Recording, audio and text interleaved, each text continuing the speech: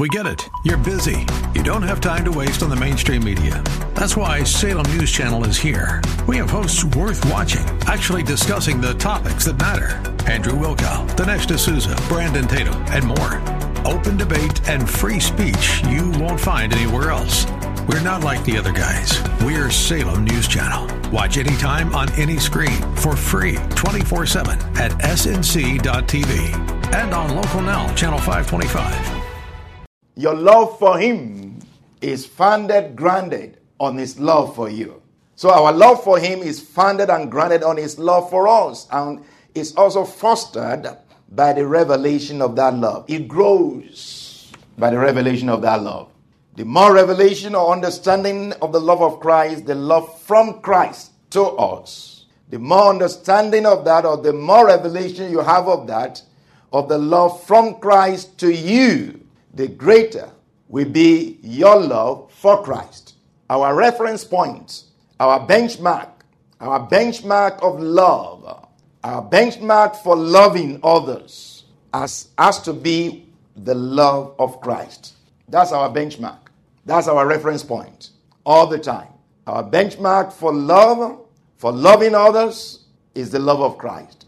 It's love for us. Again, we're talking about the love of Christ.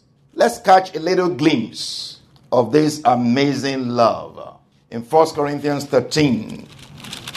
Maybe that little glimpse, that little glance will translate to a long or prolonged gaze that will be very captivating and will get you transfixed. 1 Corinthians 13, I'll read it from the New Living Translation. 1 Corinthians 13 from verse 4, just from verse 4. It says, love is patient and kind. Love is not jealous or boastful or proud or rude. It does not demand its own way. It's not irritable, and it keeps no record of being wronged. It does not rejoice about injustice, but rejoices whether the truth wins out. Love never gives up. Love never gives up, never loses faith, is always hopeful, and endures through every circumstance. Prophecy and speaking in unknown languages and special knowledge will become useless, but love will last forever. Love never dies. Love never fails. Love always wins. Love always wins. Whether it's in marriage or in just friendship, anywhere, even at your workplace, anywhere, even in the business world, you can apply love anytime, anywhere, on all occasions, in all relationships. Love will always bring you on top. Love will always win. To the extent that Jesus Christ says, I tell you, love your enemies. Love your enemies. That's not easy to do. It's easy to talk, but it's not easy to do. Even those who persecute you, it says love them. Those who are about to kill you, those who are killing you, say love them. Say if your enemy is hungry, do what? Feed him. If your enemy is thirsty, do what? Give him water to drink. And that would just baffle your enemy. That would just make your enemy speechless. You see, the scripture says what? It will heap coals of fire upon the head of your enemy. It's like, what is wrong with this lady? What is wrong with this girl? What is wrong with this man? He is not even touched. He is not even moved. What is he thinking? Is he crazy? He must be crazy. But he might even come to you and sit you down and say, tell me what's wrong with you. Are you blind? If they can't come to you directly, they will send some people to come and investigate and find out, are you cuckoo? That you are not even retaliating. You are not doing something bad to someone who is really very bad to you. The only way we'll be able to do that is a revelation of the love of Christ to us. Without that, we don't have the ability to do that. We don't have the strength to do that. The natural thing is for us to get even, for us to, now, tit for tat. You do me, I do you. But the love of Christ constrains us. The love of Christ restrains us. The love of Christ motivates us, moves us, drives us. The love of Christ compels us.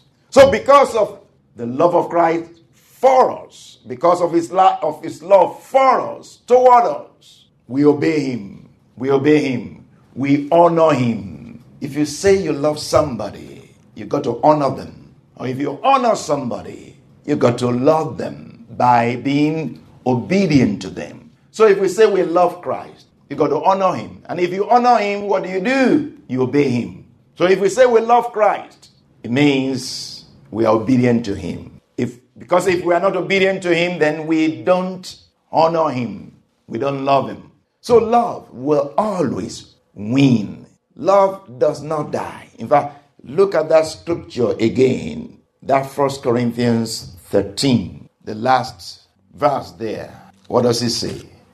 It says, and now abide faith, hope, love, these three. But the greatest of these is love. The greatest of these is love. Who is the greatest? God is the greatest. So love is the greatest because God is love. God is love. So love is the greatest. But the love we are talking about here is not the one that we see around in the world or that we can experience in the world or from the world. Is the love that comes from above. The love that comes from above, that is above, is superior. That love is superior. That love is pure. No hidden agenda. That love is self-sacrificing. That love is giving. That love is forgiving. That love is captivating. That love is powerful. That love will arrest the worst of criminals. That love is irresistible. You can't just shake it off. In fact, if a wicked person meets it, he might turn away from it, but he can't forget it. He can't forget it. You can't go untouched having met this love. The love of Christ is captivating. It will apprehend you. It will apprehend you. So much to say, so much to write, so much to talk about love in general. Much more to do with it. In fact, a lot to speak about the love of God. Much more to do with the love of God. Now, if we would do a little bit of what we know, if we just do a little bit of what we know of the love of Christ, wow, we would do really very well. Just a little bit of what we know, but we talk more than we do. If we would just do a little bit of what we know, we'll transform the world much more. So may the Lord help us to relate, to communicate, to deal with the love of Christ with others all the time. For the love of Christ to be conspicuous, to be really apparent in everything that we do, in our conversations, in our interactions, in our dealings. Again, wherever it may be, whether it's in the business place or in school, in church or outside of church, whatever it is you're doing, that the love of Christ will come out very clearly, very, very clearly. In fact, really, we got to be intentional about it.